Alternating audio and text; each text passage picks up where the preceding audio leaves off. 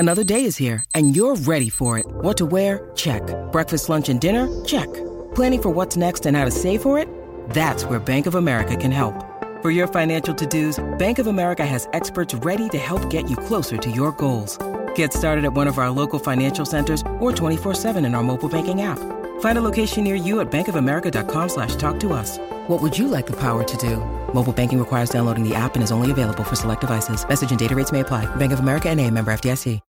When you need mealtime inspiration, it's worth shopping Kroger, where you'll find over 30,000 mouth-watering choices that excite your inner foodie. And no matter what tasty choice you make, you'll enjoy our everyday low prices, plus extra ways to save, like digital coupons worth over $600 each week. You can also save up to $1 off per gallon at the pump with fuel points. More savings and more inspiring flavors make shopping Kroger worth it every time. Kroger, fresh for everyone. Fuel restrictions apply. It seems almost incredible that one could murder so quickly and so smoothly. İnce ince bir kar yağar fakirlerin üstüne. Neden felek inanmıyor fıkaranın sözüne? Öldük öldük biz açlıktan etme ama. Ne olur, ne olur, ne olur, ne olur, ne olur, ne olur. I strike when the iron's hot. Inform my unemployment line for my bullets when I fire shots. That's the boss word. In the tree with my Mossberg. Teflon vest, camouflage suit made of moss and birds. You at a loss for words, jerk, look dumb as hell. It's mathematics talking, and numbers tell. So save your ticket stub, cause I will click the snub. Strap you in a fucking crash test dummy collision truck. Granddaddy grenade man spit on some caveman shit. My ape hand hit your nose and left your Ray-Ban split. A 38 I stay with, but that's just the backup plan in case the motherfucking Mac 11's in. Matter of fact, I'm causing cataracts with just one glance. Take one stance, my trigger finger do the Humpty Hump dance. Y'all ain't putting heat down, y'all put the seat down. Sit down and take a piss, flagrant trick, use a blatant bitch.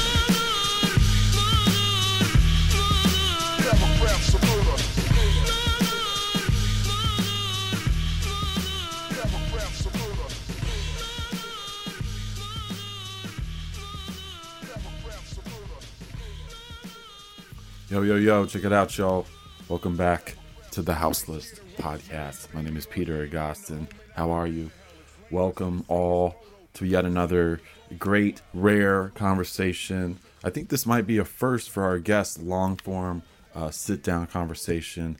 The one, the only, self-titled is on the show. Recorded here in LA while he was on tour with Apathy. As you guys know, Self-Titled and Apathy have been releasing projects together for years now. Carved their own lane for themselves, sort of as a byproduct out of the supergroup Demigods. But yeah, Self and I have known each other for a very long time and sort of came up the ranks at the same time and sort of in a similar way. And it was a trip to see him again, because what I realized when we first started the conversation was I hadn't seen him. The last place I saw him was in the Czech Republic, in Prague, for what I think was the very first hip-hop camp. And for hardcore hip-hop fans, and especially people in Europe, and a lot of touring artists, know that it's like a super popular hip-hop music festival that happens outside of Prague in the countryside. And a lot of American hip hop artists perform there. And there was a guy, I think they've had a changing of the ranks, but there was a dude that was the booker there. His name was Afro, and AFFRO, if I'm not mistaken. I'm not looking at any notes or anything. And he brought me out for my Culturama music video festival, which I was touring, which was all DIY, self-produced or independently produced music videos, hip-hop music videos that I strung together in a festival format, and I would go and tour places with it. And Self was performing at the same festival, 7L and Esoteric, and Louis Logic, who was a previous guest of our show. You should check that episode out. It's a great one. And so that was like the last time I saw him, which was a trip. But I've been following his music for a long time, and we actually, kind of linked through the tape trading days. That's like kind of has been a running theme in some of my shows as well from like the mid-90s. And I even have his very first demo tape before he was known as Self-Titled, and he probably made when he was, in high school.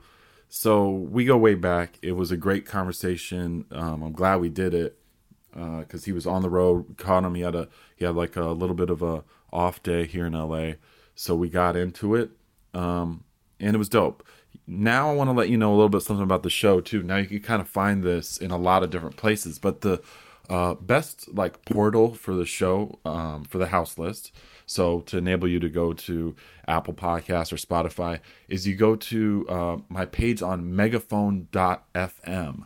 So it's the house list is hosted by way of this great company called Pantheon, who also help with the editing and the kind of mixing and mastering of the show. Shout out to Jerry who's doing that for this. But if you go to the link megaphone.fm, and the channel is the house list, just listed as the house list. Check it out there, because then it shoots to a bunch of different sites, but you can get it through the Spotify link there and so forth, as well as Stitcher, Google Play, the usual suspects. And I was out last night. It was Peanut Butter Wolf's birthday. I was at his little party here in LA. Met up with my man Dame Funk, who also been on the show, but who I've worked with for many years. We run a record label together called Glide Zone. It was good because I ran into a few different people that I've been talking to for a while about being on the show, being on the house list. And I don't go out that much like that. So it was nice to be a little social, and connect with people, and met some great people. Shout out to Danny Holloway. J-Rock was there. Matthew David, No Can Do. All these guys will hopefully be people that will eventually be on the show as well. So anyway, I just want to give you guys a little update on the show. Of course, feel free to subscribe wherever you listen to podcasts. I still urge you to share this with people if you think they've never heard the show before, or if they're looking for a podcast, especially one that's like this, or any hip-hop heads. As you know, the lion's share of the shows are pretty hardcore on the hip-hop side. This is no exception. Self-Titled is definitely on some hardcore hip-hop shit. And what I've liked about doing this episode is going back through his discography and really been going and digging into the album he did with Buck Wild. I don't know if you guys caught that. It was like now it looks like came out in 2010. So if you slept on that, because there's not a lot of basically solo self-titled projects or albums, and it's great. I love the material with him and Apathy is dope. It's like the dynamic there is fully spot on. This record is like kind of his sort of solo project in a way, produced entirely by Buck Wild of DITC, with basically music from the 90s that was never used, and it's done in a super like tasteful way. It doesn't seem like contrived or slapdash or anything like that. 1990 now, so peep that out. I just wanted to put that out there. Like, if you haven't ever listened to that album, some great guests on it, but really just great charisma between the producer and the rapper, and the way they kind of hooked up all the beats too, because I had to polish them up a little bit too to get them ready. So yeah, peep that out, and let's just get into this conversation. Me, Self-Titled, the Houseless Podcast. Check it out. Coming out of the sort of school that we came out of, at least as far as how the way people exchanged music and information. But I think we can kind of start it up. But I think I was trying to remember, because I think we've only really met in person a couple of times. But the last time I think I saw you was in Prague, like in 2002 or something, at Hip Hop Camp. Hip Hop Camp, yeah, 2004 probably. Okay, yeah, which I think was maybe the first one they ever did, or the second one. It was really early. It was early. There's probably only been maybe one or two before that. It was early enough where I think it was like you and Louis Logic were like the headliners. You know? I think it was. Or 7L and Esoteric as well. Right, yeah, it was, me and Louis Logic with 7L and Esoteric, and Apathy was supposed to be there too. Right. He couldn't make the flight, something happened, but... Right. Yeah, because I remember... Actually, that was one of the reasons, now that I think about it, him and Louis Logic had issues, and they just patched it up actually. Really? Yeah, like App made a post about it and everything, and they got past it. It was some BS, but I think it had something to do with that show. Oh, like wow. him like No not way. make he didn't, or I don't know what happened, man. Actually, you know what? Louis Logic, man, I got this all confused. Louis Logic was at. He definitely performed. I have some photos from back in the day. I don't have them with me. No, this is what it was. Okay, so it was Hip Hop Camp. It was 2004. It was that. What happened is that Lou missed a flight, his first flight. Right. App had decided not to go or whatever over this or whatever. He missed his flight, and then somehow it got messed up. But then when we got to get paid for the show, Right. because they had to buy another plane ticket. Oh, they tried to They take that took out. it out of Right. like, so I didn't really get paid like so, but I understood like it was all good. I sold some merch. Lou was my boy. I wasn't gonna like Right. totally whatever over that, but yeah, it just built up, and I think that was one of the reasons. But like I said, they patched it up now. But Yeah, that's great. See, I didn't have no frame of reference for that Okay, either. yeah, I remember sort of all because I was out there showing my music videos. Like at the time, I was. yeah, that's right. had I watched it. You had the Culturama little thing. Culturama setup. Yeah, Yeah, exactly. Out in the like woods. There was like a little Yeah, I was out in the yeah. woods, man. Yeah, and I was actually weirdly enough, I was touring that. Like I was getting booked to show Mm-hmm. that. Which just goes to show you how much has changed since that period of time as well. Yeah, man. But I just remember like that festival being like super far away from Prague or from the airport, and having to like do this like very like Eastern European road trip to the wherever the venue was at, and yeah.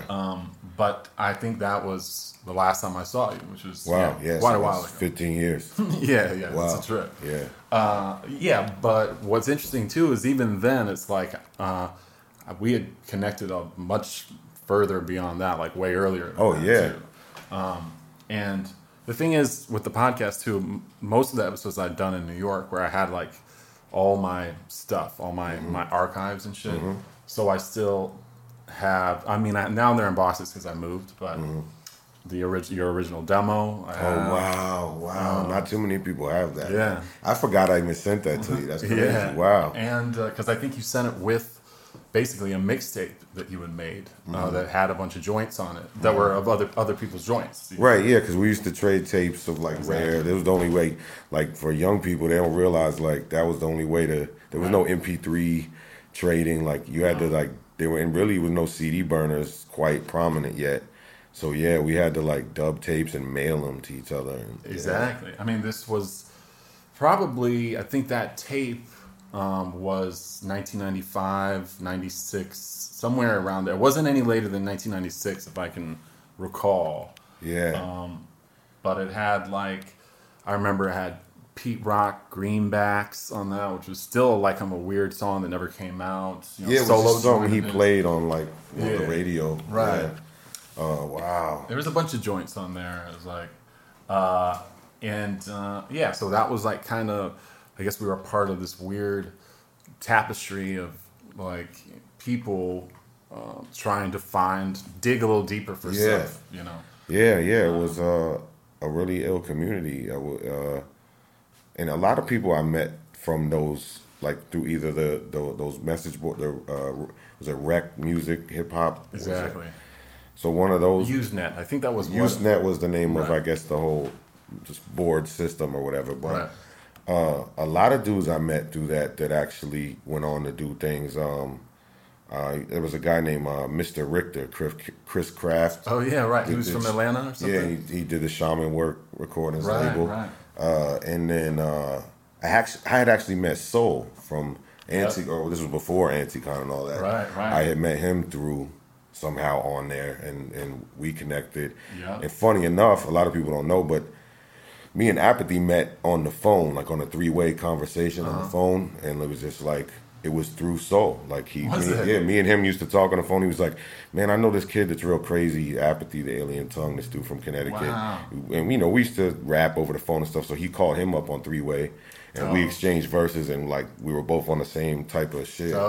And we just connected from there, and then I moved to New York, and then we were able to work because he was in Connecticut. But yeah, Wow. that's actually, I got to give props, big ups to Soul. That's so dope. He kind of connected us, man. Yeah, that New England link was pretty strong, like back then, like Boston, Portland, Maine, Connecticut, like anything that was just north of New York City, there was a big network of people, you know, like especially in that underground of like the mid '90s. Yeah, and I mean, this was before.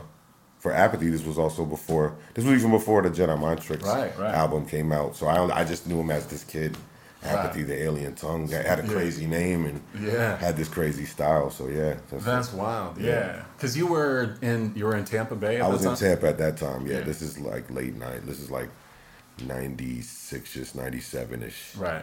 And you grew up there or something, or? Yep, I was born and raised in Tampa, and then when I was about. In Tampa or Ybor City, there's a difference. My mom grew up in Ybor City, as did my grandparents, but I was just from Tampa proper. I was near an intersection called Waters Avenue and Armenia Avenue. It's pretty much like right in Tampa. Right. But I moved to New York, I guess, in 98. 98-ish, 99-ish or so. I was only 19. For pursuing music stuff?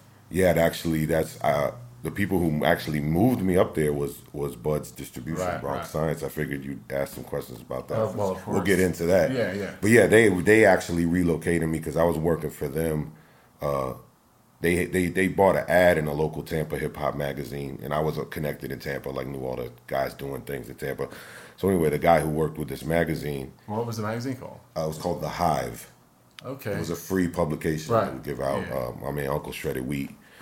He was the one who started it, and my boy Cramptronics. Oh yes, he's popular. DJ had been there forever, right? Exactly. He was on the boards too, I think, back then or something. If I'm not mistaken. Oh yeah, he did all the cuts on all our early first records. But so he helped him with that. It wasn't his magazine, but he did interviews and did record reviews or whatever. So he knew this guy Tariq Nelson from Bud's Distribution, and he sent him my demo. Not the demo you have. Actually, it was single demos we were shopping. They were actually finished. It wasn't like single song. The cassette for Equilibrium, Fahrenheit 813, and the Walkman Fortress with the Star Wars beat. Yeah. So the label was into dude. The owner of the label called me back. This dude named Dave Wallace. He was a co-owner, Dave Wallace. It was owned by Dave Wallace and Livio G, who also has a lot of history in it. Yeah, Devastator, right? Hip hop radio. I think that was his. Yeah. I know he put some records out as a rapper, like in the mid '80s.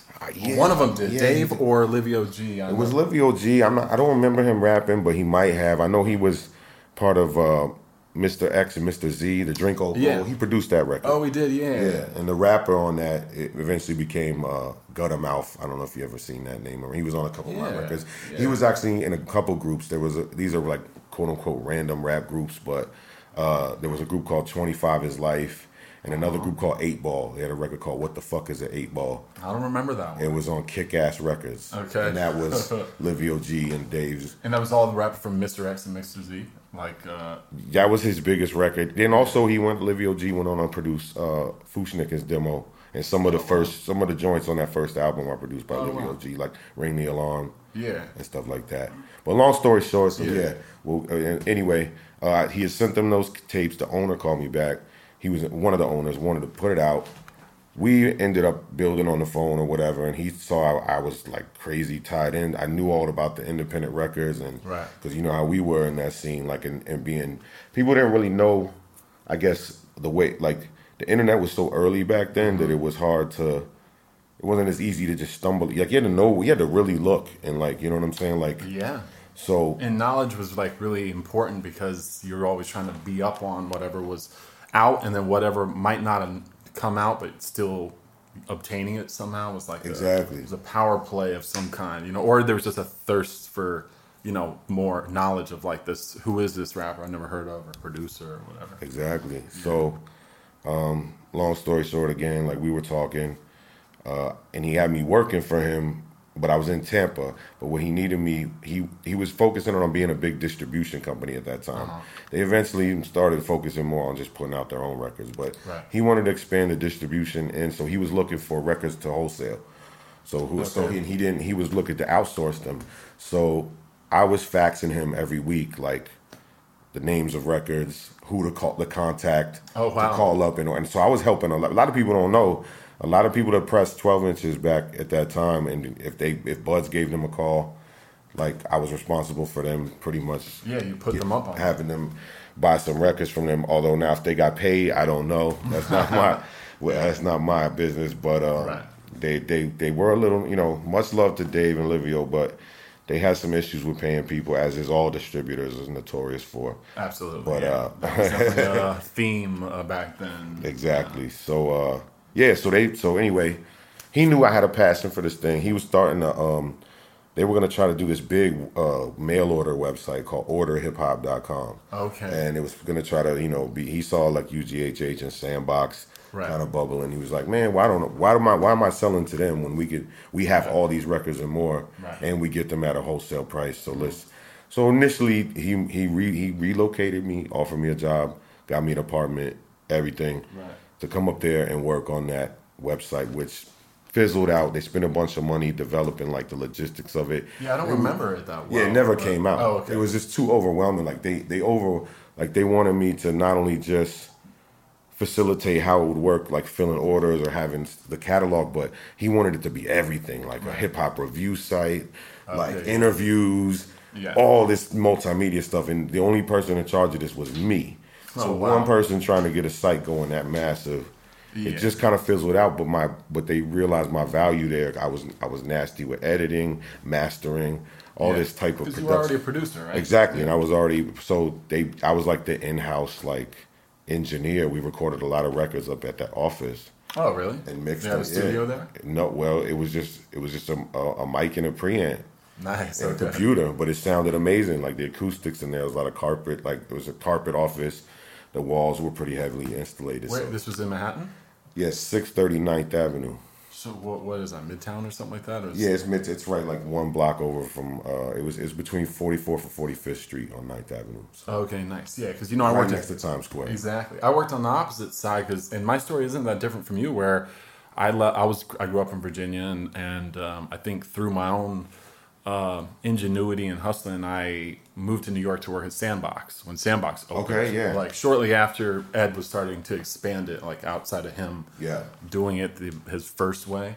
Yep. And it was like in Midtown. It was like right by the Garden, and it was that era. I think I got up there by 1997 or 8 or something like that. So around that same time. Yeah, that's early, kind of from when he expanded it. Oh yeah. You remember before that he was like a private, like you had to. He went around stores and copped and would stuff. get records. A lot of records that I got in Tampa were from him doing little special, because he would just have he used to have sound clips of like all the new like indie 12 inches or whatever, and then I would contact him like, how do I get these records? And he was nice enough to be like, all right, well, I can get them for you, and he would list me the prices. We traded records. He would give me trading credit, and we do so whatever. That's another person I knew from way early back. Yeah, he was pretty influential, although he doesn't get the credit that he deserves. He's not really out there seeking that either. Nah, he was just strictly about the music and getting music. It wasn't. Yeah, and he was a businessman. Yeah, he was too. He sold a lot of records. Kept costs down, and kept it simple. You know what I'm saying? Oh yeah, absolutely. I mean, it's a pretty good business practice, especially for that time. Because people were turning out those 12 inches. Yeah, I mean, Buds included, because I started looking back at all those records. There was a bunch of sub labels. I know Bronx Science was probably the biggest of them, but even Cybertech was your thing too, right? Yeah, I mean, short-lived, obviously. Yeah, that was just something he didn't. He's funny, man, because this is Dave Wallace. He's a funny guy, man. He's really smart, really dope dude, man. I owe a lot to him and Livio, but he was just a funny guy. So he thought those records were too I guess nerdy or whatever, because one was a Star Wars beat, the other one was our records were real wordy, and the Windows 9. We had the Windows sample, so he's like, these don't sound like records that should be on my Bronx Science label. You want it to be more hardcore hip hop, and early in those days, we were all about doing crazy complex rap or whatever. So he just came up with that name, Cybertech. Oh, that was his. He just threw that. Yeah, just slapped that on there because I don't want to put it on Bronx Science. Right. That actually was those records. We agreed to it. We signed the contract. This is when I was in Tampa, and I was so excited to to have vinyl. I didn't have the money back then to press vinyl, so to get it pressed and put out and distributed by a major vinyl distributor at that time. I mean, there was only a few at that time, Buds being one of them. Was so excited, but it took forever for him to put the album out. I mean, the records out. And those were your demos, basically. Basically, and then because what happened was he got cold feet on it. He's just like, I don't know if these will sell, whatever, blah blah. So months and months went by, and then I got on the phone with him and just pleaded with him, be like, yo, believe in me. Like, these records will sell. You're not gonna lose money. I know the market. And she's like, all right, Self, like, I'll do it. And he did it, but he was like, the whole thing was like he cooled off because he didn't want to put it on Bronx Science. And so he's like, all right, I'll just make up a sub-label name and we'll throw it. And he put out a couple other records on that. I think there was a record by Bigfoot. That was like a rendition of the Super Mario beat. Oh, I know the Lil Psy had a record on there too. And Lil Psy, yeah. So it was all, he kind of grouped the like kind of wordy type rap. You see what I'm saying? Right. So that's how that happened. Yeah, because Bronx Science was a lot more the boom bap for yeah, like just the more like boom hardcore, like not so much hardcore like gangster, but Chris Lowe, of course, which you put out one of his albums. And I remember which was a lot of Bud's records were on that. Yeah, no doubt. Like you contacted me, I remember when you were putting that together because I did have some digital versions, I think, but I didn't have all of them. Oh, right.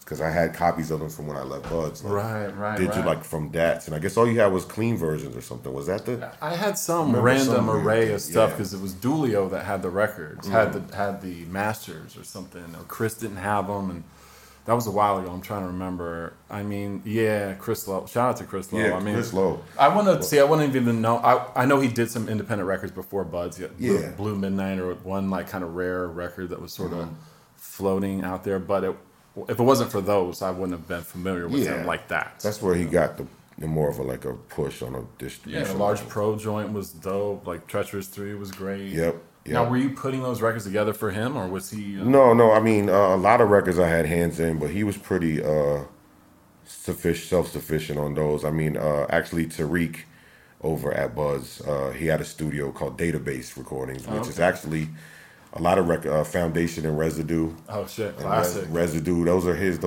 They recorded at his studio. Those are like on his label originally, I believe. So anyway, some of those records, like Treacherous 3, I think was mixed at Tariq's studio. He put, I think Chris had the acapellas and they had to fly them in like manually but it came out. Sounds about right. Yeah, but it came out good or whatever. But so Bronx Science, Chris Lowe. With UG, lots of Cellar Dwellers, Ran Reed. There's a lot of Nick Wiz stuff. A lot of Nick Wiz. Yeah, Nick used to be up at that office all the time. Oh, word? Yeah. Shout out Nick Wiz, man. Very prolific producer from New Jersey, right? Yeah. He's from NJ? Yeah. I know he did Cellar Dwellers like debut and... he did stuff from Milkbone. Right. And then he was doing a bunch of remixes.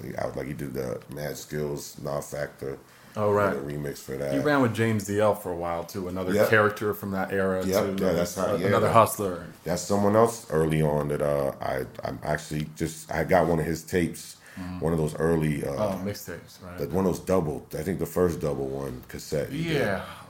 It wasn't on track. It was Eddie Ill and DL, right. And I called the number on there, and he picked up, and this was back when you had to call people and whatever. Sure, you had to cold call people. Exactly, and I told him about this record I had that I had done with actually the guy Chris Kraft, Mr. Richter. He had a record, Divine Mind, with his group. Oh yes. Yep. So we had this record with like El Fudge and Mr. Complex and Kamani of the Masterminds, and at that time those were So he was interested in. I told him about that record. And he was interested in putting it on his next tape. So he did put that on. I think can't remember whatever the next double tape after that was. And so you were placing songs on things too. Kind of. I mean, he looked out on that, and then when I moved to New York, he would come to Bud's all the time because he was trying to shop records or get records for his radio show, and we connected. So that's another early connection. Yeah. So when you were in New York, how focused were you on your own material? That was my main goal. That was the only way I could be in New York. Right. Was have that job and work there full time. But a job like that, working at an indie record label at that time, it was fun. I mean, I could pretty much, once they realized how I could do stuff and how I worked, I was more of a night owl, so they would let me just come in late. Like, they gave me keys to the office and trusted me, and so I could record late too. Like, I would have people come through and do verses, and a lot of those singles were made in that office. So they looked at it as a great way to we didn't have to do studio time or whatever and just produce the record straight out the office. Yeah, because your first actual single, self-titled, was the Buds record, right? Or Yeah, with Broadside. the 45 King beat. Yeah, like How did that come about? Livio had bought a bunch of 45 King. He was working with 45 King for a while on putting out these Beats of the Month records. So he bought like a slew of beats from 45 King, and like, so he owned the rights to all these beats. So I was just like, yo, I want that. Can I rock that? Like, it was on one of those early instrumental records. Oh, right. Just as an instrumental. He was like, sure, we own it. Do whatever you want. So that's really how that came about. But because that kind of set it up. I mean, I'm trying to like think of like the timeline between because I don't know if people differentiated between this material as self-titled and as your group too. Well, I was more known as a producer, I think, in the beginning, because I was really getting my name out there doing beats at that time, and like Apathy's records, first couple records came out before mine. Like Compatible, the Smackdown on the B side, and then Ain't Nothing Nice, I think, were his first two records on Bronx Science. Like, so did you bring him into the fold for that? Yeah, okay, definitely. Cool. Like, and they actually had signed him, which caused a big fiasco later, years down the line, when he got signed to Atlantic. But that's a whole story too in itself. Yeah, because at the time I think they weren't even really. It was more of a singles market too. They weren't doing albums really. Yeah, the only group they had signed that the goal was to put out an album was Chaotix. Oh yes, yeah, another great slept on group of that era. Yep. Great producer, that dude, the R. Yep, yeah. The R. Yep, and Damien and I think the K, or I don't remember the other dude's name, but I knew the R pretty well. Like he was always the one that came up to New York to the office to talk business. Are those guys still active in any way? Do you know anything? What's going on with them? I know that Apathy actually had kept in touch with the R more recently than I have, but I'm not sure. I really don't know. Right. So then, as like an acting A&R, like I guess you're sort of you put this record together for Apathy, then, yes? Or like how would you envision your role in that? Well, yeah, because most people now associate you with your work with him. Of course. I mean, we were just so hungry to get, like, back then, the way to make any noise, as you know, was to be on vinyl and having a record on the shelf. People would walk in a record store and buy shit they never heard of just because they were hungry for new. So that was kind of like how blogs are now, where they'll post all the new songs and you check it out like that. You would check it out at the record store. So we were just so thirsty to get records out. And so in hindsight, maybe some people, of course a lot of artists will say this, well, maybe some of those records, people love them and they're classic to them, but they're just like such amateurish like things for us, because those records were actually, this was before we got the studio set up in Buds. These were recorded in my apartment, my studio apartment in Manhattan, and on like a digital 4-track with just like a real shitty mic, like just not even a studio mic. Actually, the dude, you ever heard of DJ Unknown? Andrew Unknown, and I'm sure I know you know Mechalek. Of course, yes. Okay, yeah. So Rhode Island. Yep. Yes. So these guys. Time Machine, that was a group. Time Machine. Yep. Yeah, I know DJ Unknown. I guess they just he was working on that one of those early mixtapes he did, where it was kind of like Eddie Ill and DL style, with all the exclusive freestyles and so whatever. So he didn't have anywhere in the city to record that. We couldn't do it at the office at the time, so we were using my apartment to record a lot of, like, Percy P came through, C. Ray's Walls, a bunch of people would come through to do verses for his thing, El Fudge, and while they were there, we would get them to do verses for me. So that the Smackdown kind of came about like that with C. Ray's Walls and Rise, because Rise was coming through to do freestyles and stuff. So, but yeah, those were in my apartment, mixed crummy, recorded crummy, but we wanted records, so we brought that over to Buds. They were thirsty to just put out. They needed to keep up productivity, so they gave a chance on those records, and they sold, and people liked them, whatever. But they sound terrible to me now, like just the mix and like. What were you producing on? I was using Acid, and I had just. Early for that. This is early, yeah, because a couple years into living in New York, I switched to the MPC 2000 XL. But before that, I was using Acid just to make beats and compose. And now I only use the MPC for a certain span of years, and now I go back to acid. Like Interesting. If I produce, I still use acid. Yeah. And funny enough, I use acid 1.0. Oh, the original from version? 1998, because I'm just used to it. It's on an old computer. To just make beats, you don't need a crazy like processor and stuff. Interesting. Just to keep if I have kind of fallen back from production, but if I make a beat, it's gonna be in that same, you know what I'm saying? Like, I fuck with that. That's cool. Yeah. I mean, I remember, Acid was like at the same time that Fruity Loops first came out. Like those two were kind of competing with one another, and I think in Reason. Yep. But yeah, Acid had like a kind of from the producers I watched work with it, because I never was a producer.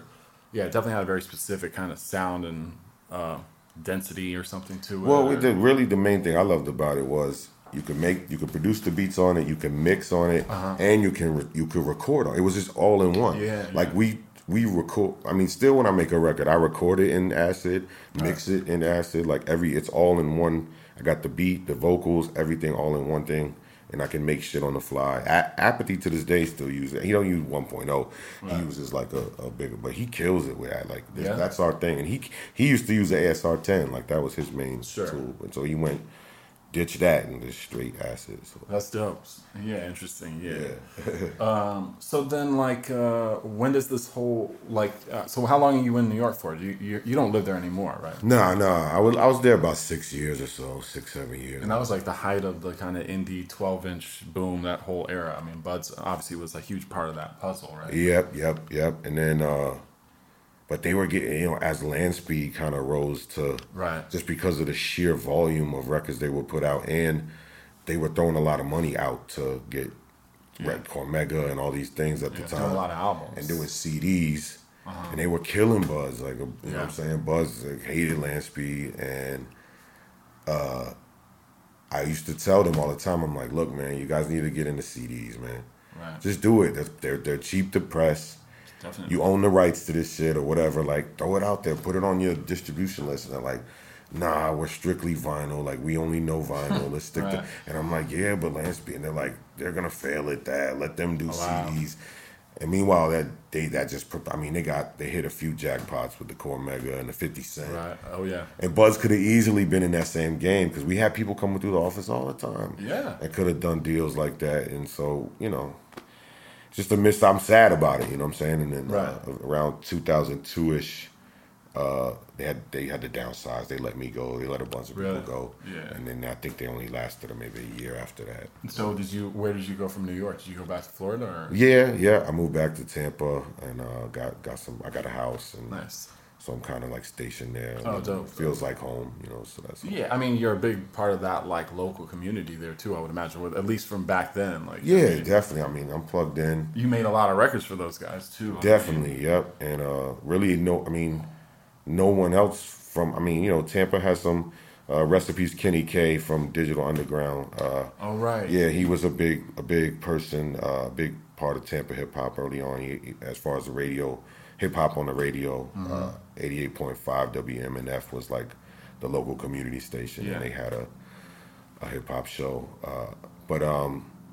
Yeah, man. I mean, there's really not that many other artists, rappers that put out records like I did or toured, like still touring now. You know what I'm saying? And that's I'm not down on this. Now there's Justice League, and there's so many successful people from Tampa, but I guess I was like kind of the only guy doing that. You were cranking out material for these guys too. I mean, there was like, I love to kind of get a sense of just, more as a producer though, like just the work ethic that went into that. Because if you look back, and you always have to kind of take it with a grain of salt, like the kind of indie records of that era too. Like guys grow up a little bit, but I mean like. That you were knocking out, like a lot of these guys put out albums and many singles. Magic Most, that was one guy. Magic Most and Dutch Massive, those were the guys in my group, and we're still good friends to this day. That's what's up. Yeah. Because I looked at their kind of discography, and it's like a lot of stuff that's made by you as well. So you kind of help. I was the plug. You know what I'm saying? I mean, I'm responsible for a lot of what. I mean, I just had a passion for it. You know what I'm saying? It's like when you have a passion for that hard about something. you're just. I mean, my thing is, I wanted to have my name out there on many things as I could, like, and on as many different labels as possible. Like, I didn't just want to have Buds Records, and they used to get mad at me because I did stuff on like Stone Groove, or I would do stuff for other labels, and they would see these records come out and be like, "Yo, you work for us," like, and I'm like, well, we don't have no. I didn't sign a contract, an exclusive. You know what I'm saying? Like, I'm a free agent as far as that goes. I'll do my job here, but you know, as far as I'm an artist. Like, I'm trying to get, like, if you ask, like, my goal was just to infiltrate that scene and get popping. Like, well, you made an impression, that's for sure. I mean, so then how does the Demigods thing kind of take off? Because that first record was on a West Coast label too, also of that era.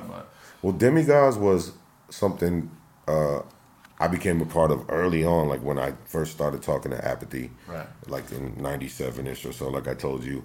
And I used to talk to him in open mic, also in our crew. Oh, yeah. So that dude was like I know his work as a designer, right? Because he did a lot of those records at that time. Yeah, those were a lot of his first graphics works are also those records. Yeah, now he still does graphics and does a lot of stuff for us. But yeah, he had started Demigods like in Connecticut. And the original Demigods was just it was a group of men. Didn't even have Apathy in it. You know what I'm saying? Really? So eventually, though, Apathy came into fray. Grew up with open mic, and they put out a cassette actually as Demigods. It's just him and open mic. It's really rare. It's a real pressed cassette. Yeah, but it's like. What's it like? What's it sound like? A lot of the songs are on that Apathy. It's the bootleg. Oh, right. Put a little CD joint out. Yeah. Those joints, they'll say like 1997 in parentheses or whatever. But yeah. So then, you know, when I started talking to these guys, and they thought I was really dope MC, producer, all this stuff, and then so they asked me to join. To be like, yo, we want to be part of this crew. And so yeah, we just rolled with it. And then when I moved to New York, it kept growing. And we kept adding people as we made friends and connections. So. You know, we were friends with Esoteric, we were friends with Louis Logic, all these guys, and we asked them to join Rise and El Fudge, and everybody was down. So that's kind of how. And then we put that record together, and I don't know how I got in touch. Maybe through my man Cheap Shot. Styles and Beyond was associated with that too, right? Yeah, they had done some work with I think this was Ill Boogie Records, right. M Boogie was M Boogie and DJ Dusk, rest in peace too. So I think he was a part of that label during that release as well. Yeah, real respect to LA producer DJ. Dope. Yeah. So yeah, he was in, I don't know how we chopped it to him or whatever, but he was like, yo, I'm doing this earplug series. Oh, right. And I'm gonna put out like every month or however it worked. He's like, I want to put out this EP. Right. And so that was that, and we were excited because that was the first, like, his deal was through Caroline EMI.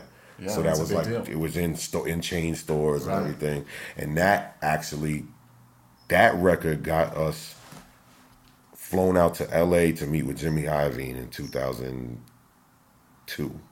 Really? Which led to Apathy's eventually signing to Atlantic. So what was the Jimmy meeting like? He was like, he heard just that CD and was like, yo, what's up? I think the guy's name was Jason. I don't remember his last name, but Jason was, I guess he was like Jimmy Iovine's assistant, and he was a fan. Somehow he got the CD and was a fan of it and was playing it in the office. And the intro to the CD is a redo of the intro to The Chronic. Oh, right. Like we looped that beat, which is hard at the time. There was no instrumental of that intro of The Chronic, so I like looped it from chopping up pieces at the end of where there's no talking, and I'm talking like Dr. Dre, and he's talking, and App is like talking like Snoop, whatever. But anyway, it's silly, goofy at the time, whatever. But he was playing that, and Jimmy Iovine walked by and was like, "What is this? Who are these guys? This is hilarious. I love this." And like he played a couple tracks. He's like, get these guys out here. Like, let's, you know what I'm saying? He was really interested. So I got a phone call at my desk at Bud's. Oh, nice. And the dude was like, yeah, this is someone's Jason from Interscope Records. And, you know, we're interested in flying you guys out here to see what more music you got, possibly talk about a deal. Right. So we were like, you know, and at this time we were only 21, 22 years old. Were you doing shows or anything at that time? Or? We had done very few shows. Right. We did a lot of shows in Ocean Mist. in Rhode Island. That's like if you live in the New England like area back then, you would know. It's just like mad people would perform there. From like, it was the spot. Mr. Complex and J Zone. Everybody used to do shows out there. People came out. Yeah, it was a scene out there. This was and Mechalek always DJing up there, and so yeah, that was the spot. We've done a lot of shows there. So mostly in Boston. So a lot of my early shows I did with Apathy. We did shows out in New England. Right. I performed in New Eureka, and I did a couple things in New York.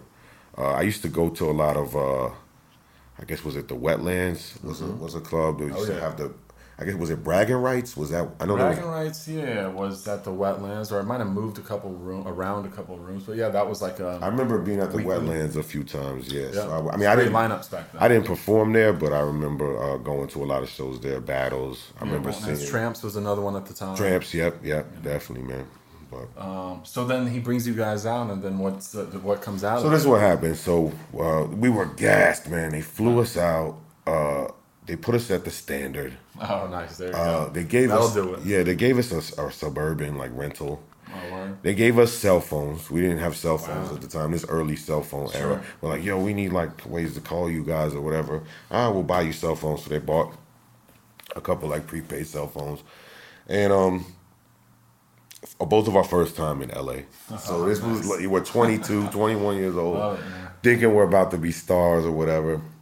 Long story short, I'm saying that a lot, but it is a long story. But we were set to meet. Everything was good. We met with Jason, went up to the office, but Eminem was filming. I think it was the Way I Am video or something. He was doing some video shoot, and he was like, "I'm gonna shoot over to that, man," and that was it. Oh, really? Like he blew off our interview. Wow. And weird things, and we're like, "Oh, so are we rescheduling or whatever?" And he was like, "Nah, he hasn't said anything about." Oh, wow. I guess he lost interest that fast, or just was that crazy of a guy. Like, I can't do this meeting. I need to go to M's video shoot and just hang out. Like, so yeah, because Eminem decided to do his video, then it's but that's a trip, man. Yeah, but it worked out anyway because of the buzz of that.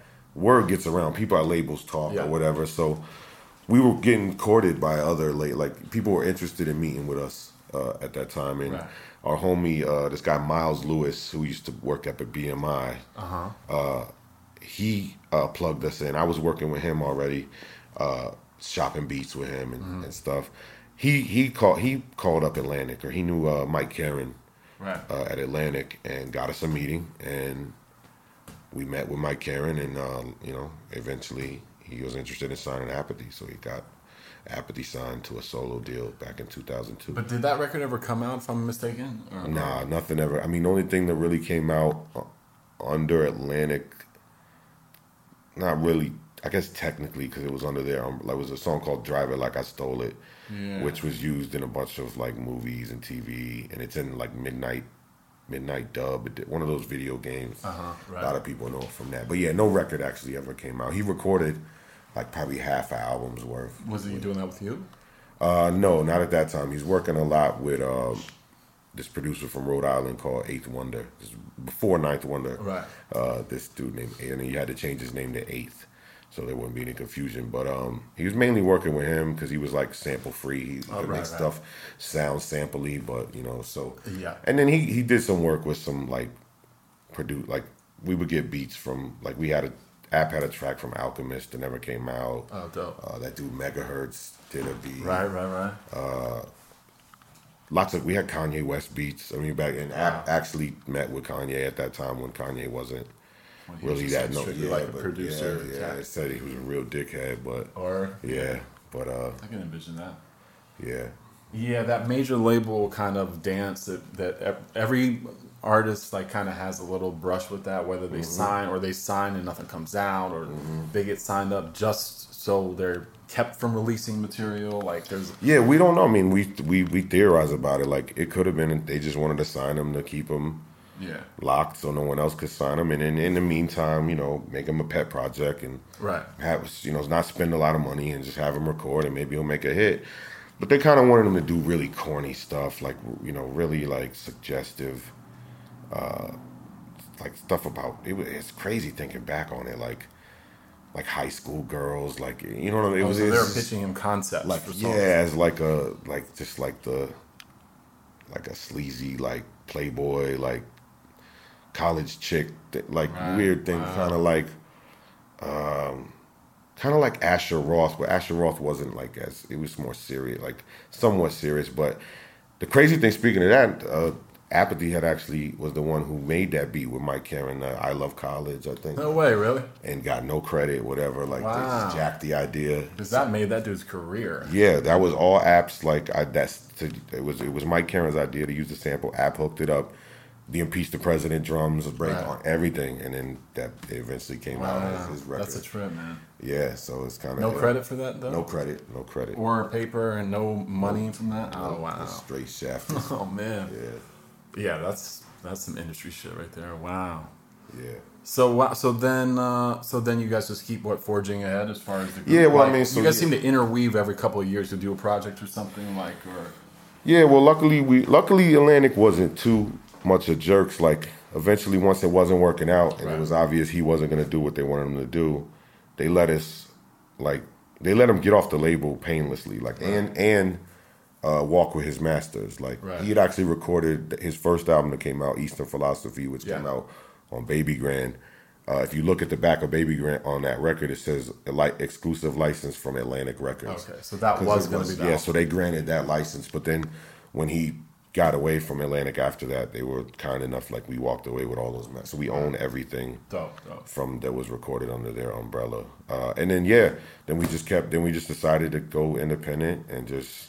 We linked up with a lot of, we kept like reinventing ourselves by linking up with groups like, you know, we got really tight with Styles of Beyond and, you know, made them part of Demigods. And then they were part of the Fort Minor project with Mike Shinoda, and then we became part of that. So through that, you guys were basically the MCs, the in-house rappers in the group or something? Or no, like we were like honorary, like, you know what I'm saying? Like affiliates.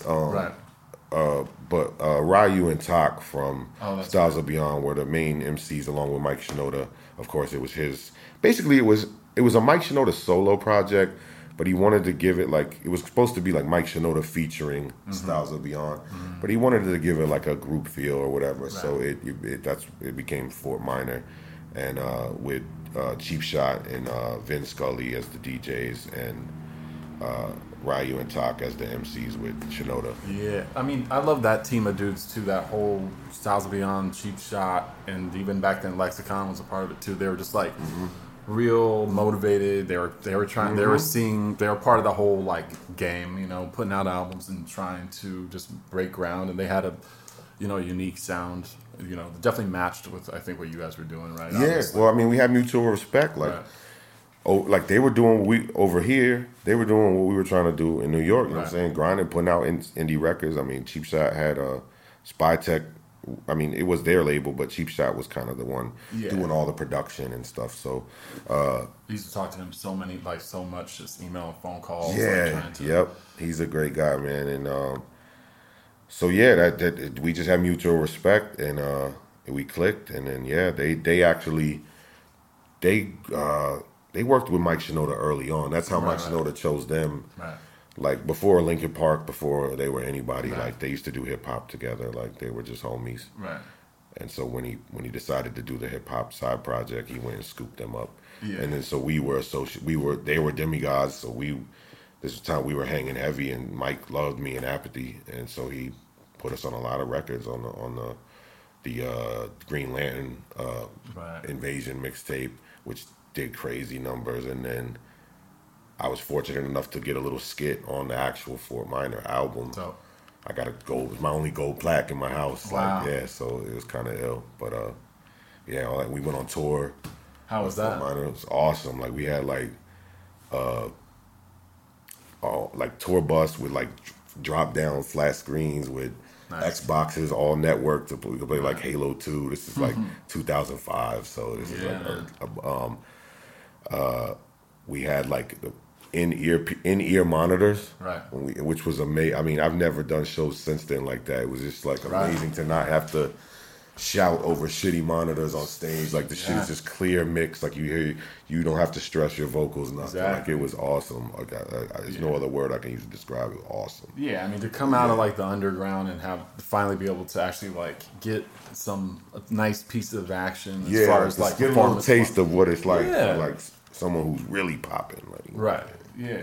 Yeah, because then Demigods after that, like you guys became like kind of a force. There was like definitely it was the era of like there was kind of clashing cliques too. Yep. So and you had a presence that was a big presence in that. For sure. And honestly, I'm not super informed on all of that, but what I do love and what I kind of forgot about that I remembered recently when I was going through your records and stuff was that you pressed up disc records of your own disc records that were aimed at you. Exactly. Which is the ultimate checkmate move, man, if there ever was one. I mean, and unprecedented. I don't think that's ever happened. No, and it had never been done before. I've done a lot of firsts, man. I've done same thing with the catalog. No one had put out a 4-disc compilation like that of their but yeah, that thing, I just was plugged in, man. This was after I was working at Buds.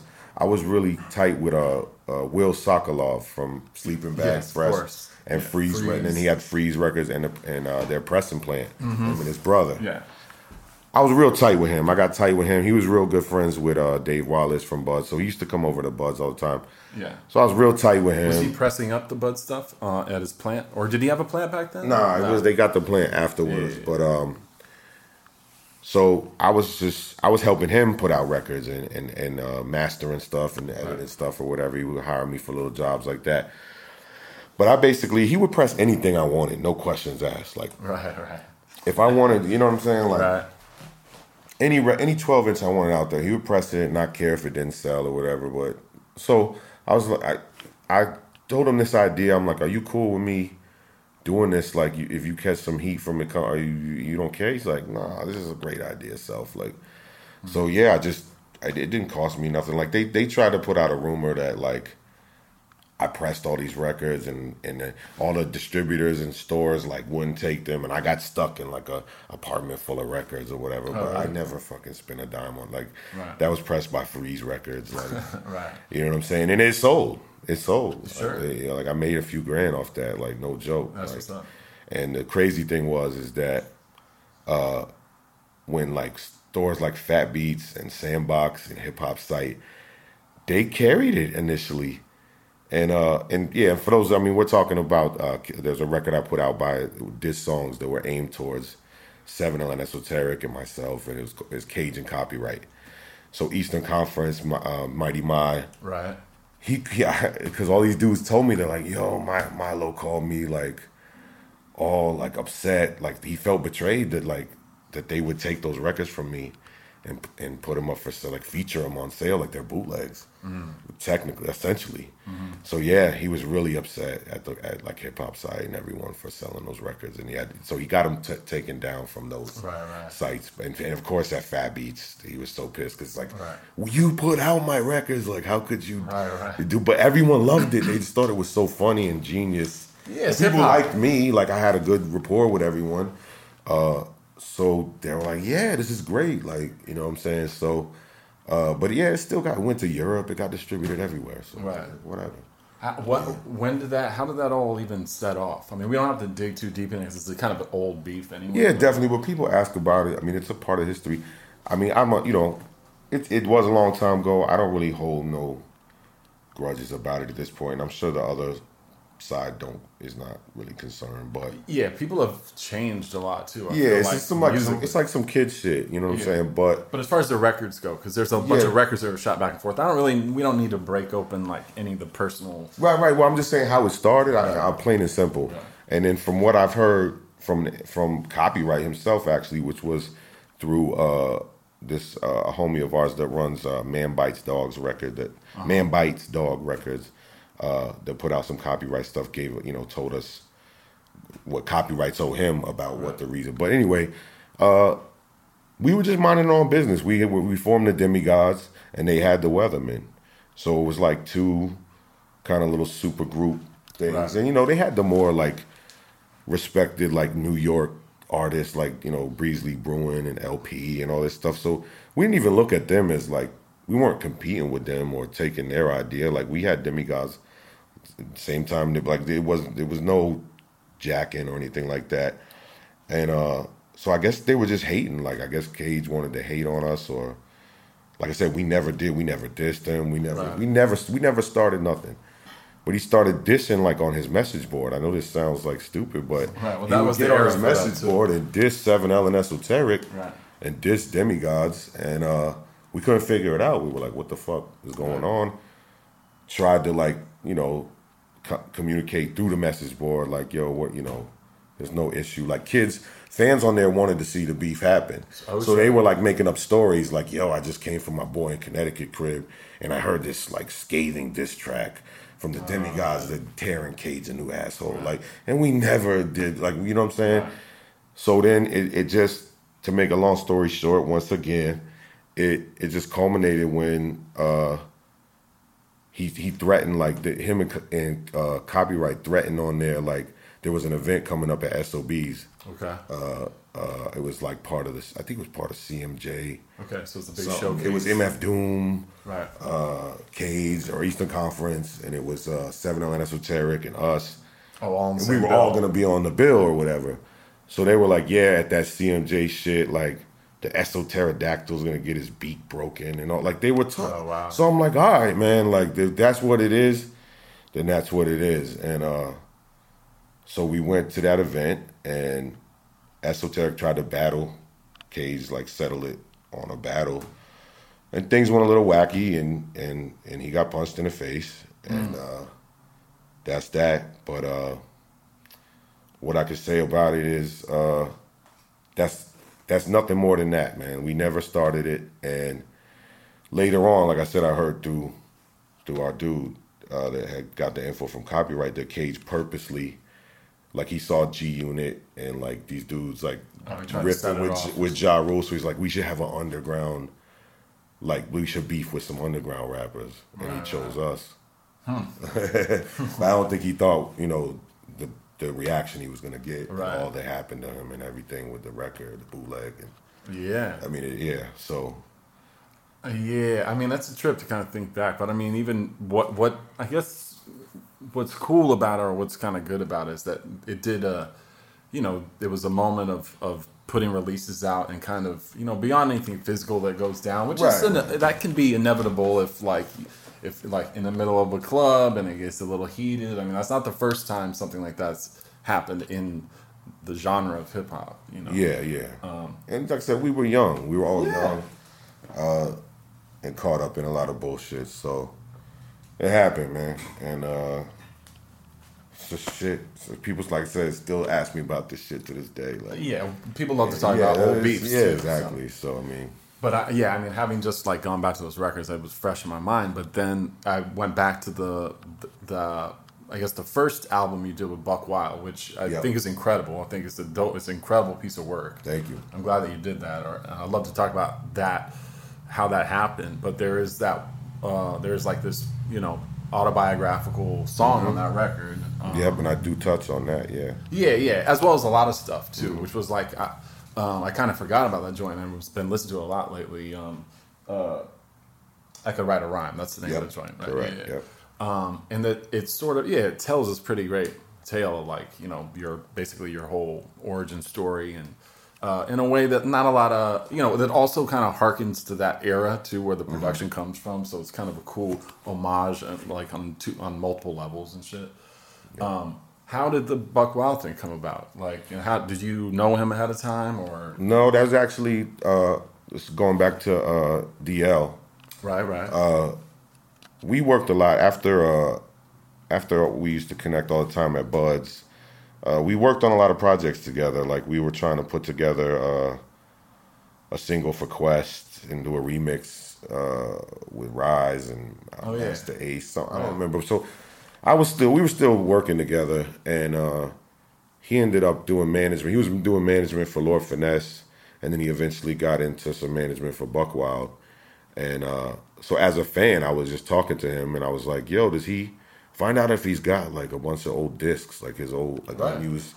And sure enough, he did. He's like, yo, he has all this shit. He has all these discs in storage. And I'm like, man, get those beats, and let's see if he wants to do an album using those beats. Right. So that was the concept of that, and he was with it. So that's basically how it had. Like Buck was familiar with my name. Mm-hmm. He had seen my records, but prior to that, yeah, we hadn't connected until we connected through DL. And is that something you released that on your own, right?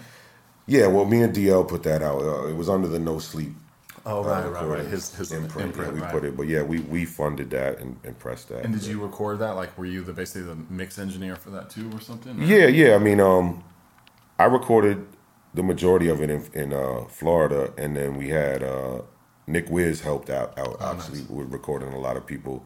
Because there's other guests in New Jersey. Yeah, people, the New York people will come to record at Nick's spot. And I mean, the DITC song is kind of like amazing too, just to be able to assemble all of those guys. Yeah. It's pretty rare that all of them. I mean, that particular lineup of Sadat, Puba, Diamond, AG, and OC, all at once at that time. Yeah, it was amazing. I mean, but that just had a lot to do. I mean, those, it's easy to say like, yo, this is a record for Buck Wild, like right. that. So, yeah, I mean, we had JJ Brown actually from Lewis Logic and 5G Productions. He did him and his boy Dan Meyer were the mix engineers. So they cool. The reason why that record sounds so good too. I gotta attribute to those guys. Yeah, I was curious if what was the credit for that, because it those beats come from an era that was typically associated with bigger studio hip hop records, so it had just sounded bigger and better, like compared to some. I mean, because a lot of it's analog gear and and a lot of it was muffled and stuff, so it needed a lot of EQ. Oh, really? So that these were straight from the raw discs. Right, you know what I'm saying? So it got spiced up a lot with their engineering and mastering. It's a great record. Slept on. I don't know if it's slept on or not. I think it's a great release. I think it's slept on. Do you do those joints live at all? Or? Yeah, I do some joints from that. Cool. Yeah, like more hype ones, like Mad Ammo, and we do it like what is it? The Deal Maker. Yeah. Oh yeah, that's the opening. And we do the Swashbuckling joint. Like me and Apathy do our verses from that. I love the joint you and have with Primo, but there's a couple, right? There's one the one that had the music video. That's my joint. Okay, yeah, that's Stop What You're Doing. That's got to be like you do that at the shows, I'm sure. Oh yeah, that's the show rocker for sure. There's another one with Primo though, NYGs. If I'm mistaken in thinking that.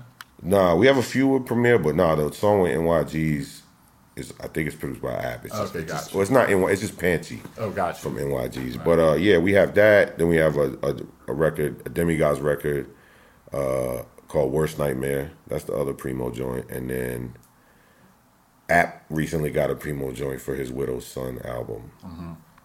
I forget the name of the song. The Order.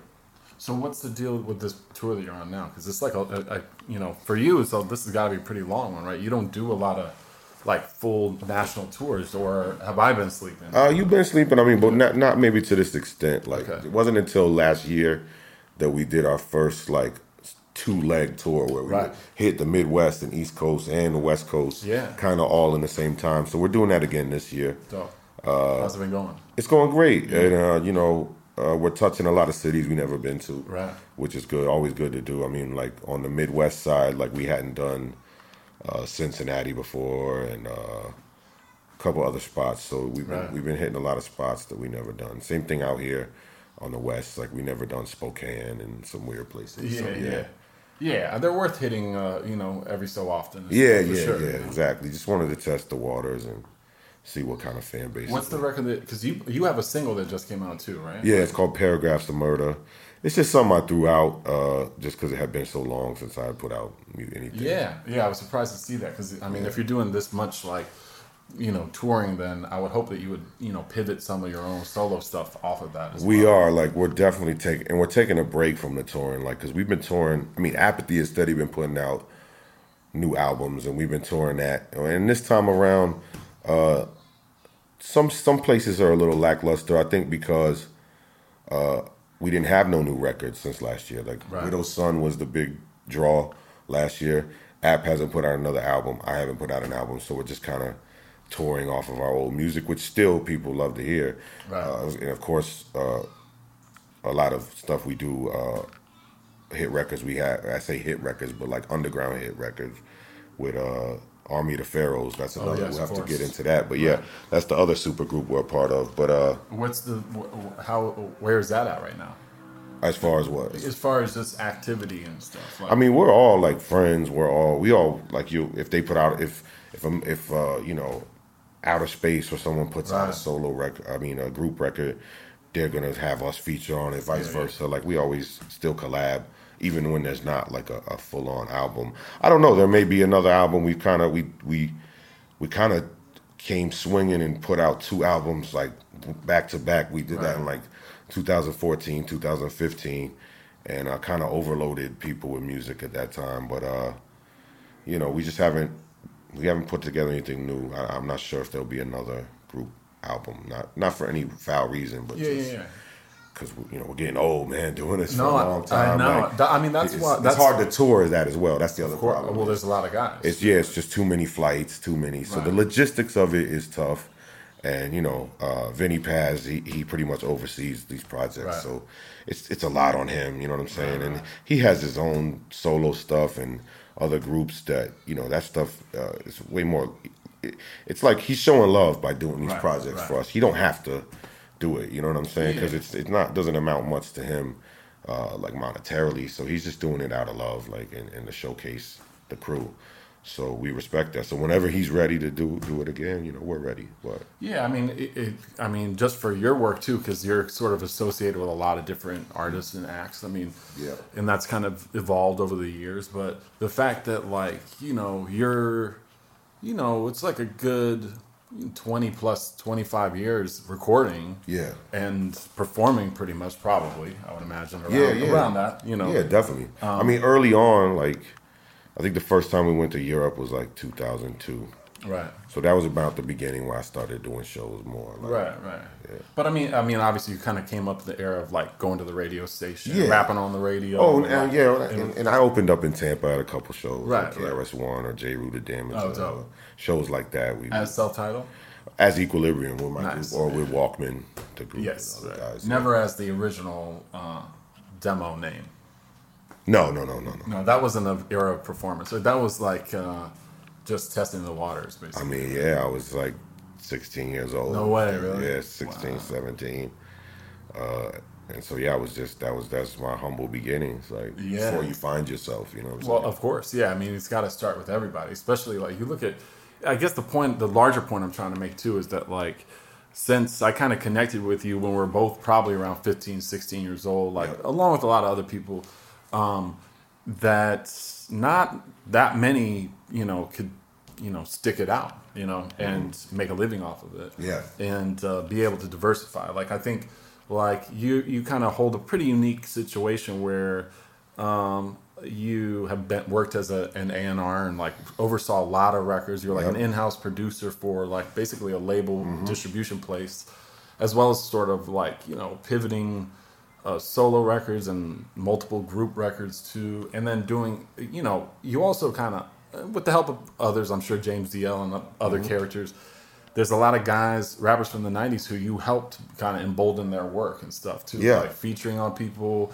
getting cats involved. I mean, I don't know all the inner workings of who was involved with what, but lots of guys that, you know, were dope that had a couple big records in the 90s, but like that needed to continue working through the tough mid-aughts, you know, which was like a rough era for a lot of people. Didn't make it out of that era. Yeah, I know what you're talking about. So it's dope that you're not only are you putting new material out even in 2019, and as we're going into 20, that like you're touring and like, you know, you can still make it work, you know. Like well, I mean, myself and Apathy, I mean, we're blessed to still. There's not, and it's not to put anyone down, but there's not too many artists that came from our era, our style of like the boom bap hip hop that are still able to get tours today and still sell considerable amount of records and streams and still have a strong fan base where it's like we gaining like young fans still, like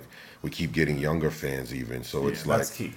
You know, and I attribute a lot of it, like all these things I'm talking about, Fort Minor, Army of the Pharaohs, and Demigods, these things help keep our value, you know, keep us fresh and keep, and it's in the association between the fan bases of all the artists we're connected with.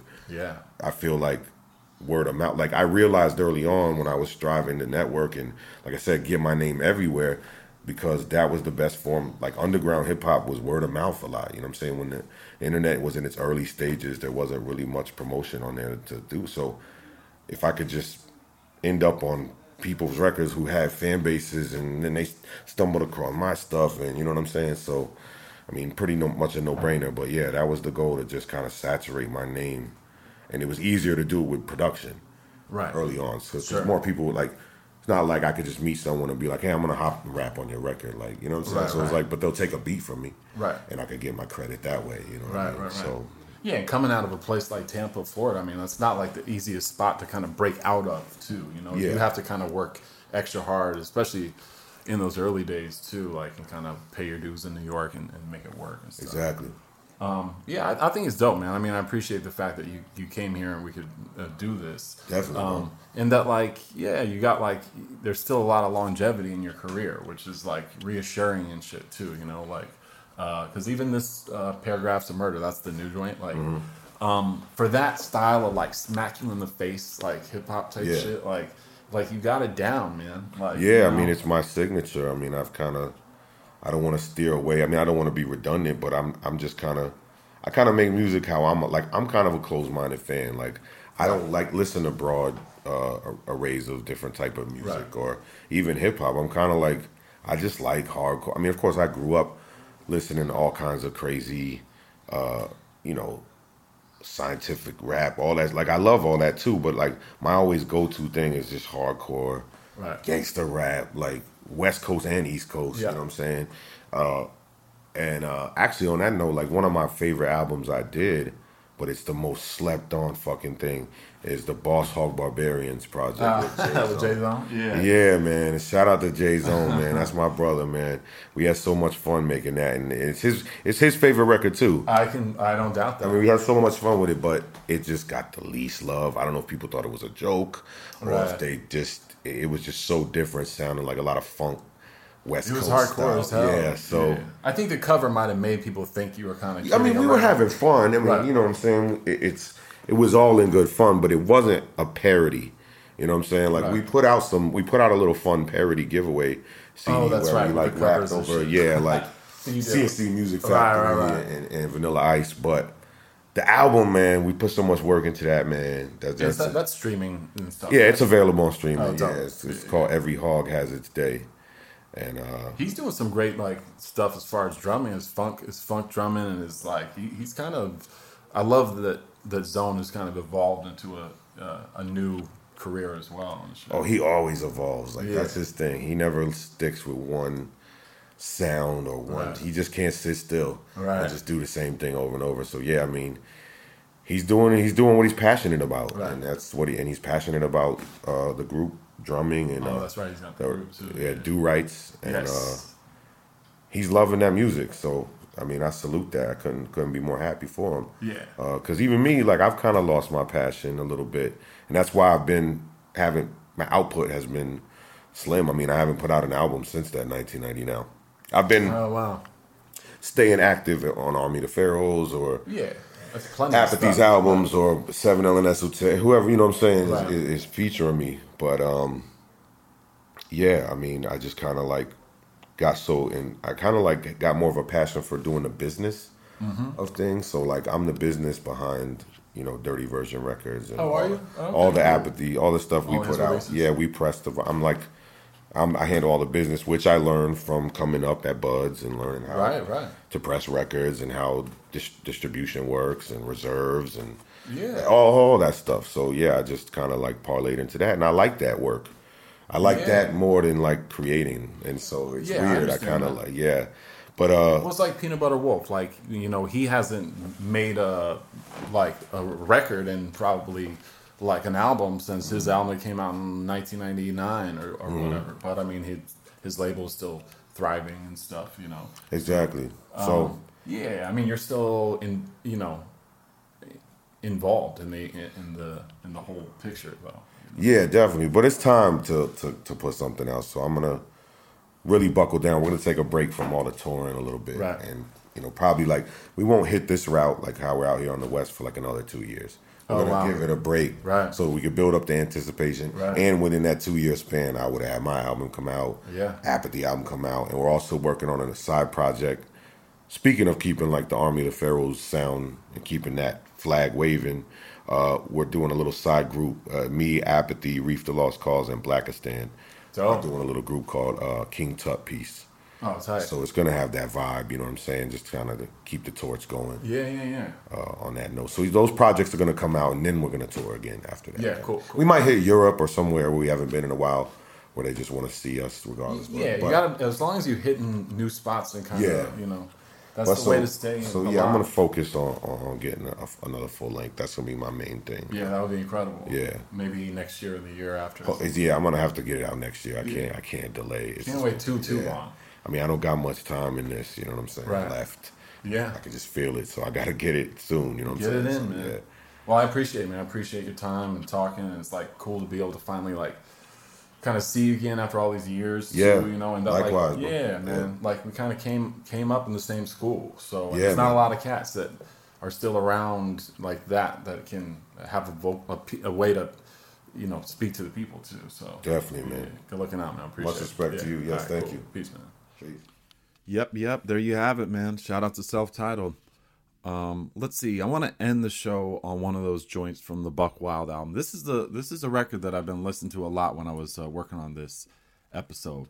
I Could Write a Rhyme. Great Static sample in there. Classic. This is like his Memory Lane style song. But this is a great record, man. Great lyrics on this. So I'm gonna end this. I'm gonna play the first 2 verses on this too. So hopefully you just go seek it out and check out that whole album. For the intro song, I failed to really note this in the intro.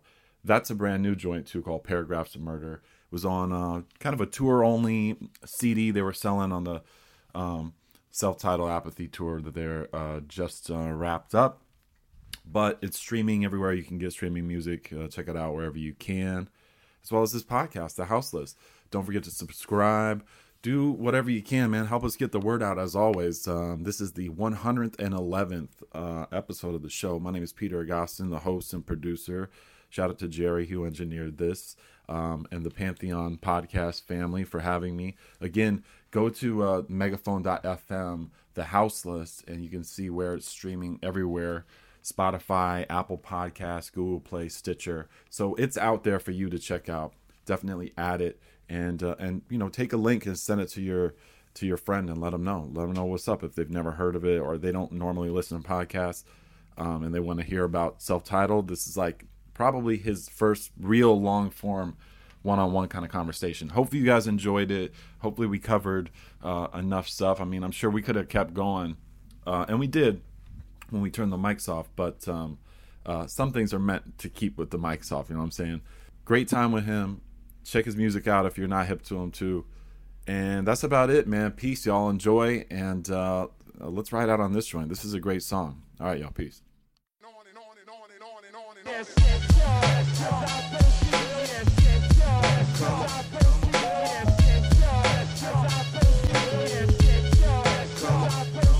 Y'all got self-titled questions. I got self-titled answers. On how I started, how I represent Tampa. I know you're used to hearing me on some wild out shit, yelling at the top of my lungs how my nine gon' spit. But I got more styles than sick, and I've been doing this for Fahrenheit 813 since 93. I've been making beats and writing rap sheets, mischievous teenager with a creative outlet to release anger. Booty shake bass music, I was into that. Poison Clan, 2 Live Crew, that's what got me into rap. Looping tracks with fast hi-hats and 808s, 4-track machine with the high-speed cassette tape. Now keep in mind, I was a fan. But as MCs we all are, and very few of us become stars. Went from blasting Magic Mike to grabbing a mic, tried to sound like Spice One and not Rapper's Delight. From E40 to Ice Cube, the West Coast had a lot to do with the type of beats I'd write to. But still the Juice Crew was one of my faves. Never discriminated whether New York or LA. And around the mid-90s, I became fascinated with the Lord Finesse style of slick rhyming. The Redmans, the Big L's, the Das Effects, Raz Cass and Chino XL type of records. So guess what? Self-titled emerged, bowling ball style, running through pens, author of murderous words. And I was set to rip every verse I put down. 17 years old and rapping, I'm pretty good now.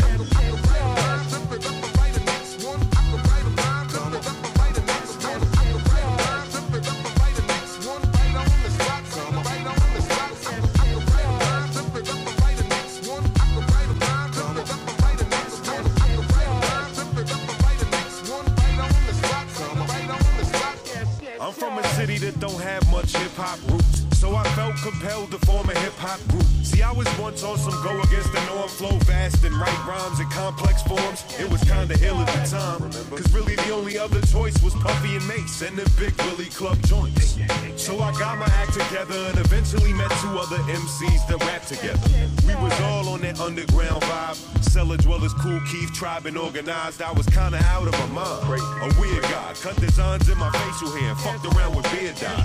It was me, Magic and Dutch, and we had a lot of fun. Thought we were smart, named ourselves Equilibrium. That's right. And had a label called Atomic with Walkman and Cramptronics laying down cuts on it. I stayed poly in 24/7, and in 1997 started recording our first record.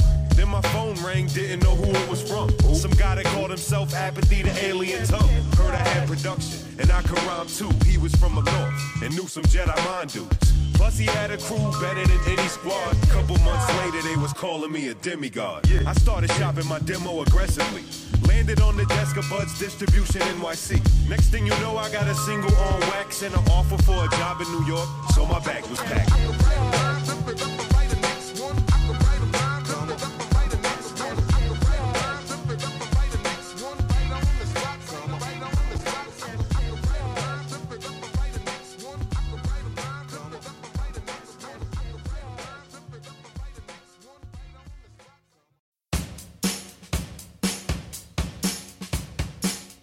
Hey, this is Travis. And I'm Quentin, and we're the hosts of No Filler Podcast. Each week we take an album and dive into the tracks between the singles. We believe that more often than not, it's the songs that weren't singles that are sometimes the best tracks on the album. So far we've covered everything from Sade to Korn. In each episode, we'll dive into a little history of the artist and the album of choice, with snippets from interviews and concerts, as well as music from the album itself. Check us out on the Pantheon Podcast Network or anywhere else you get your podcast from.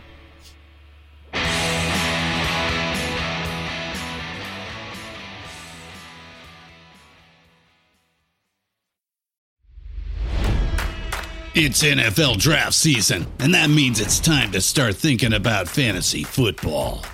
FantasyPoints.com features industry-leading experts and prognosticators using proprietary hand-charted data to help you score more fantasy points. FantasyPoints.com is the place to go for whatever kind of fantasy football you play. Whether you play fantasy football, daily fantasy sports, or do a little bit of everything, Fantasy Points has the meticulously researched content to guide you to victory.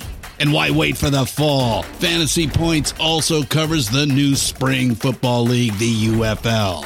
Join the guru, John Hansen, Scott Barrett, Joe Dolan, and other massive names in the fantasy football universe with an exclusive offer. Use code Pantheon for 15% off any Fantasy Points package, including the all-in package, with access to every article, tool, and data nugget that Fantasy Points has to offer. That's FantasyPoints.com and code Pantheon for 15% off at Fantasy Points. FantasyPoints.com, code Pantheon. Score more fantasy points.